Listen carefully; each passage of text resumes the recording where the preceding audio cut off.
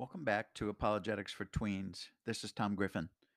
For today's podcast, we're going to briefly address the claim by critics that some Gospels and other books were left out of the Bible.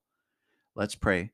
Lord, thank you for all your blessings. I pray that those who need to learn more about the evidence you've left for us to discover you and know you better will be led to the sources for this knowledge and find the truth, believe in you, and maintain that belief for life.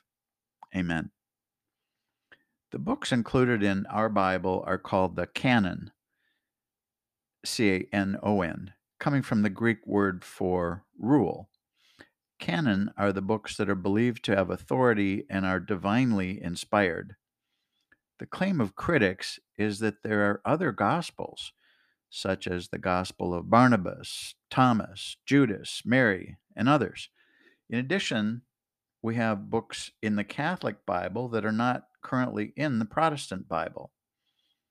The accusation is that the decision to include or exclude certain books was arbitrary, and perhaps some were missed and others should not have been included.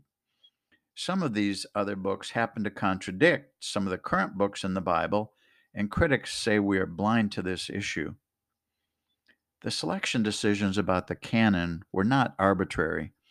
Some common rules were that either the book had to be written by a prophet or an apostle or a scribe who wrote for one of those, considered the inspired word of God, and used commonly by everyone for teaching. Let's examine some of these. As far as the other Gospels, all that are mentioned are either known forgeries written far too late and even after the supposed author had died, or were considered heresies by the church. These are all called apocrypha, which means hidden, and they're not considered to be divinely inspired nor authoritative. There are perhaps 15 of them in total. The New Testament authors never quoted from these books and never considered them scripture and divinely inspired.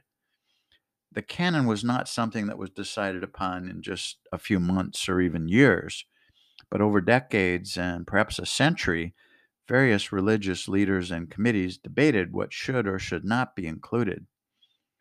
The Gospel of Barnabas, in particular, is considered authentic by Islam, most likely because it contradicts some of the events and beliefs about Jesus and supports the Islamic view that he did not die on the cross and was not God.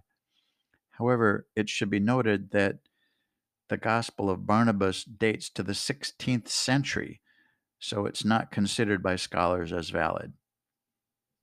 In regard to the 7 other books in the Catholic Bible, but not in ours, such as Enoch and the Maccabees and others, each of these was written during the intertestamental period, in other words, between the period of time between the Old and New Testament.